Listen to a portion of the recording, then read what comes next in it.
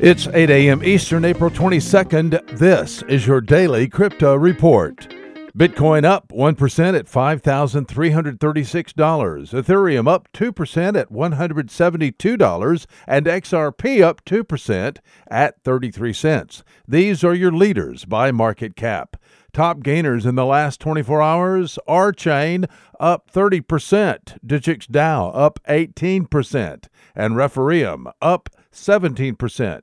Today's news.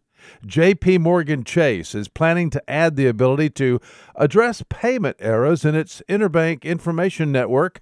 JPMorgan Chase set up the Interbank Information Network in 2017 with the Royal Bank of Scotland and Australia's ANZ Bank. The new network counts 220 banks in its system.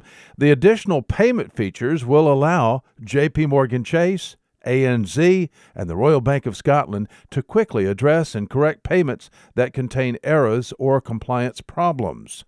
The Interbank Information Network is set up on Quorum, an Ethereum-based blockchain network. Quorum is also reportedly the basis for JPMorgan's JPM coin, announced in February. JPMorgan's Interbank Information Network is a competitor to TransferWise and to Ripple. Argo blockchain reported yesterday that London oil tycoon Frank Timmis, a 56-year-old Romanian-Australian worth over $2 billion with deep ties to Rothschild banking interests, has purchased a 14% stake in Argo blockchain. A shakeup in Argo resulted. Timmis made his fortune in oil and gold and is head of Gabriel Resources.